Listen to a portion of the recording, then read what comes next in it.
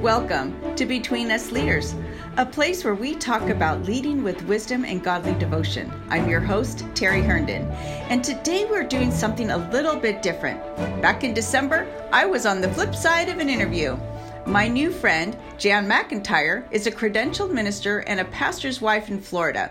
She has a YouTube show called Silently Bleeding, Finding Hope for the Pastor's Wife. This episode she titled Depression and the Pastor's Wife. With Jan's permission and my producer Jason Yarbrough's expertise, we took the video, added our music, and voila! We have something that we can share with our podcast listeners. So whether you or someone you know struggles with seasonal depression, clinical depression, or anxiety, I pray that this will give you hope. So without further delay, here is me and Jan McIntyre. Thank you so much for joining us on Silently Bleeding. It is my great pleasure to introduce to you Terry Herndon. Hi. I was raised in a pastor's home. I'm married to a pastor, and I am a pastor. I've experienced hurt through criticism, rejection, and the way people have treated my children. We will be discussing these subjects and so much more right here on Silently Bleeding, Finding Hope for the Pastor's Wife. My name is Terry, as you already said, and I am in the Sacramento area of California. My husband and I work out of our district resource center for our fellowship. He is the secretary treasurer, and I am the leader of our Credentialed Women Ministry, Wives, and Widows Ministry for our district, which is a great pleasure. We have 2 kids, both grown, both married, and 7 grandkids. So we are a happy bunch. Terry, what is one of the most difficult things you've ever faced in ministry? Wow. We were in pastoral ministry for about almost 25 years before my husband was elected into this position, in which he now serves. And there has been some difficult moments in the pastoral ministry. Probably the toughest of that was, or one of the highlights, if somebody were to ever ask me that question, is when one of the pastors that we had served with, that we were co-pastors with, was shot and killed in the church. And that was a very tragic, season for us. But that was, many, many years ago. That was early on in our ministry. We all face difficult seasons and difficult times in ministry, relationally or financially or otherwise. There's always those difficult, tough moments. Oh, wow. I can't even fathom. That must have been so hard for you guys as the senior pastors, but for the whole church. They were actually, he was the lead pastor, and they had just launched us out. We had just left the church, but not really left the church. We were partnering with them as they were going to kind of relaunch a church in a different area.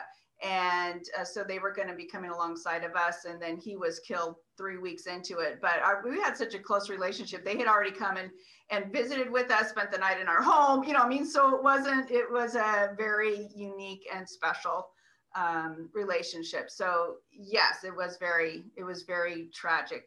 Terry, has there ever been a time that you have felt like you were silently bleeding? And if so, could you talk about that? I will talk about the most recent, because there have been several times that I have been in that situation. But the most recent one came to head about 3 years ago. We were going through a situation in our family. And I just was like, one of those moments, just kind of spiraling out of control in an emotional sense and way.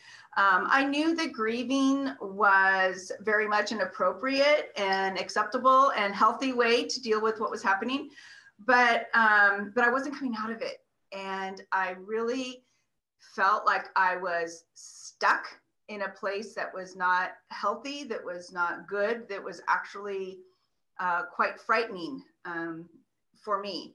And I remember being at a women's conference, surrounded with people. I'm an extrovert. I love being with people. I love hanging with people. That gives me energy. And I just felt like I wanted to go in the corner and crawl up in a ball. And it was so opposite of who I am. And a dear, very trusted, close friend of mine came up and said, "How are you doing?" And I just looked at her and I said, "I'm not good. I'm not good. I'm not okay." And so that was kind of like that was the first time I had expressed that out loud to somebody else. And so that was, I came home to my husband and said, "I need help. I need to go see somebody. I need to talk about this. I'm not well and I'm not getting better and it's getting worse." So I went off to see a counselor, and she was the best thing that happened to me because the Lord really used her at that time. I remember her telling me, she says, "Terry, you're not going to like what I have to say." And I'm like, "Well, okay, it couldn't be any worse. So whatever's going on, so just lay it on me." And she says, "I really believe that you are suffering from clinical depression and anxiety." And I was like, well, thank you, Jesus, that you can tell me what's going on, because I didn't know. So from that, it was a process. I had to go to my clinical doctor, and they confirmed that diagnosis, and then started me on the process of getting better. And that was, but it was a pretty dark place for a long time of walking through that silently. A few people knew about it, but it was kind of one of those embarrassing, like, here I am, a credentialed woman. I am an ordained minister, and I am dealing with depression and anxiety. And I'll tell you, I mean, it kind of really messed with my theology because I was like, shouldn't Jesus be enough? Like, why can't I pray this away? Why can't I sing this away? Why can't I speak in tongues it away? Why can't I, in any of those go-to things, why can't I just be at the altar, and why can't it just go away? And it really messed with me, like how I had to kind of rethink some of the things that I had presumed, or I don't want to say taught, because I think that sometimes we come to our own conclusions. It's not that somebody taught me these things, but it's just observations, perceptions that I picked up along the way for whatever reason, and I made them my own. And so I had to kind of relearn and rethink some things about how I deal with things, and how I even looked at scripture, how I viewed God, how I, all those things. And it was quite humbling. Looking back, what were the indicators that you were truly suffering with clinical depression and anxiety? Well, looking back, I was really with the help of my counselor to figure these things out. Our first meeting, she was asking me about, how are you sleeping? And I'm thinking, oh gosh, how am I sleeping? I'm not sleeping. It takes me a long time to go to sleep. And then when I don't go to, when I do get to sleep, then I wake up and I can't go back to sleep because my mind is just spinning and it doesn't shut off, and it just keeps going and going. And she says, that's the anxiety, when you can't shut off your mind and it just is running a mile a minute. And so that was one of the indicators. A big one was just an emotional flatline. I'm a very high feeling person. Mm-hmm. And so to have that, an emotional flatline, like I wasn't feeling the joy or the pleasure in things that I typically would. Mm-hmm. Like even being with my kids or my grandkids, it was just like, okay, I should be having a lot more fun than I'm really feeling. And that was very concerning to me. I had a panic attack actually when I was driving. That was a little scary, kind of dangerous. Yeah. I was coming back from a minister's meeting actually, and there's some things that were said in the meeting that were all positive, nothing negative. It was actually it was a moment. Our presbyter started off the meeting with saying, let's share some wins. And so they were going around doing that. And there was something that was said that was a trigger for me. and I was heading to another meeting. And so I'm like, okay, Terry, you can't cry now. You gotta hold it together. And I'm driving, and all of a sudden my peripherals started getting fuzzy. Mm-hmm. And I'm going, uh-oh. And I'm going, okay, take some deep breaths. And so I go, but then I couldn't stop. And I'm going, oh my goodness, my fingers are tingling. I'm holding onto my steering wheel. I was blocked on both sides. I couldn't change lanes. And I'm thinking, Terry, I don't know what a panic attack is, or I don't know what it is to hyperventilate, but I'm pretty sure you're doing it right now. And you just got to stop. And I'm like, literally, Jesus, take the wheel, because I cannot lose it right here. And I believe really that the Lord just came in and helped me in that moment, because that was scary. So when I told my counselor about that, and she's going, okay, yeah, that is definitely the anxiety portion of it. So when she told me that I was clinically depressed with anxiety, it's really kind of those two pieces that were feeding each other, I guess. That it really kind of messes with the serotonin levels in your brain, and you need those in order to, it's kind of that keeps things cool. She had shown me a picture, my counselor, of two brains that were active, and one was a normal brain and one was a brain with anxiety. And the one with the anxiety brain was like this totally lit up red, activity spinning and going around. And the other one had a few like little red hot spots on there. And so part of what I dealing with and dealt with was the fact that my brain was always like lit up, and that's the anxiety portion. And so I am on meds, and it's really just to level out and to cool down the brain, so that it's not all firing off all the time. And that's been a huge, huge help. I'm very grateful for the help of physicians, for doctors, for medicine. And that was part of the other messing with my theology, if you will, is having to relate to the fact that I do need help, and I do need, some meds to take care of this, because, if somebody has a thyroid problem, and she would always refer to this, if somebody has a thyroid problem, you take thyroid medication. If somebody has high cholesterol, they're often on cholesterol meds. So why is it that we are so ashamed if we need some balance in the brain? And so that's what I take it for. And it's great. I remember talking to my husband one day, not long, it was several weeks after I'd started taking it, because it takes a while to balance out. And we were sitting watching TV. I don't even know what it was. We weren't like cuddling or sitting close. And I was just like, oh my gosh, I just feel so good. It's been so long that I have felt this good. And he looks, and I said, can you tell? And he's like, I don't know how to answer this question. And I knew that he was struggling, because it was like, if I say yes, then that means that you were bad. If I say no, that means you don't notice. And so we had this phrase in our house. It's like, this is an honest question. I really want to know. I'm curious is if you could see what I am feeling on the inside. And he's laughed. He's kind of smiled, and he said, yes. And it's really good to have you back. Awesome. Well, I think just what you've shared just now, somebody is going to be free because of this. So, oh my word, girl, thank you so much for being so real that you're on medication and you are an ordained minister and in the district office doing women's ministries. And I just got my credential renewed. So it's all good. Did God ever give you a scripture or a word that had helped carry you through this? I mean, I know the medication was crucial and God led you to the right counselor, but did he give you a word that has you've held on to it and it's carried you? Yes, I mean several, but one of them, especially in the early times of it, was Romans 12:2. Don't be conformed to the image of this world, but be transformed by the renewing of your mind, that you may prove what is the acceptable will of God.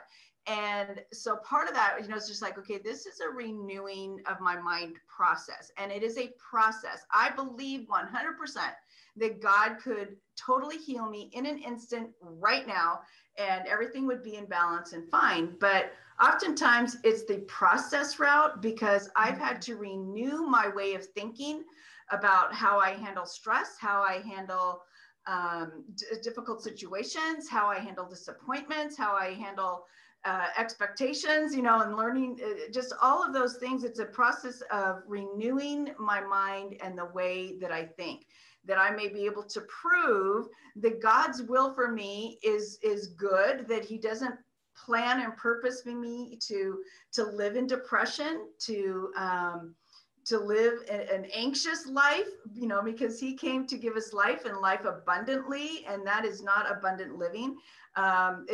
Abundant living is much more than just things and finances. I mean, it goes way so far beyond that. That's a whole nother wonderful topic, but abundant living just in a peace of mind is huge.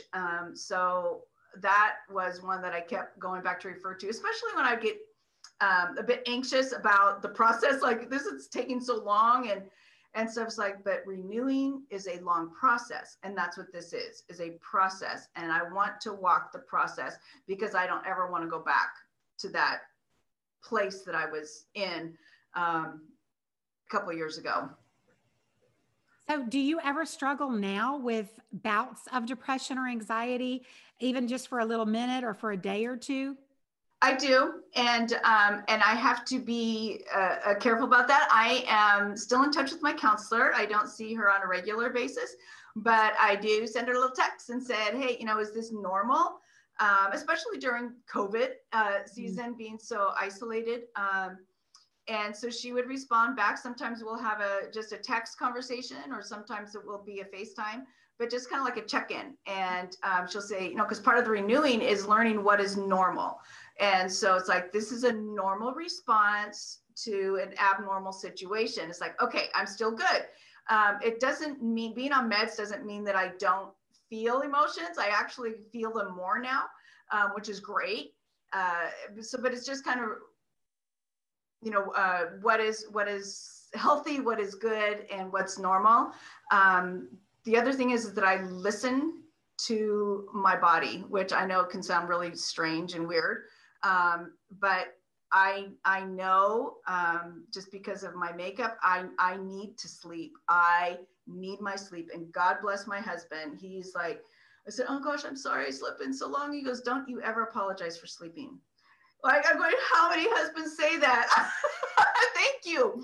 Thank you. I need my sleep. I need to get out. I need, fresh air and exercise. I need, so I listen. I have to listen to my body in those ways. I know that there will be times that after a big event that I'm going to have a drop down. And so I give myself that. It's like, okay, I need to have a mental health day. I need to just be in a place where there's no expectations. I don't have to clean the house. I can just do whatever I do and not feel guilty about it. And I think for me, that was a huge thing, is to give myself permission, not to feel guilty about doing nothing, and just being, content in. That's a word for somebody right there. Just learning not to feel guilty. When I was a younger pastor's wife, oh my word, if I needed a nap, I would tell my husband, if somebody called, don't tell them I'm sleeping. Right? It's like, I don't want anybody to think I'm lazy. And I guess, I think we have a very similar personality. I may run, and then crash if I don't take care of myself. And I had to learn, take those times to just breathe. Otherwise, yes. I'd crash and burn. And God didn't call us to crash and burn. He wants us in it for the long haul. So, sweet woman of God, if you are crashing and burning, stop. Yes. It is okay to rest. In fact, that's why God gives us the Sabbath. Yes. Yeah. Terry, what word of wisdom do you have for that sweet woman of God that's watching right now? And maybe she struggles with taking care of herself, and maybe she struggles with anxiety or depression or some other issue in her life. What word could you share with her? Get help. Talk to somebody. talk to somebody, talk to somebody, talk to somebody, and talk to somebody who can speak into your life, somebody that you trust. Oftentimes, we walk through things alone because we're embarrassed or we're ashamed, or we feel like I should be able to rise above this. That was a huge thing for me. I should be able to rise above this. I should be able to do this or that. And that's not the case. If you're feeling like you're in that place and you're stuck, then we need to get help to get unstuck, because we can't unstick ourselves a lot of times. So just get help, and don't be ashamed of it or afraid of it or embarrassed by it, because God uses people. Amen. To help us. Yeah, that's so true. Terry, thank you so much for being so vulnerable and sharing your story, because your story, my friend, I believe is going to bring freedom to women who needed to hear just what you said for such a time as this.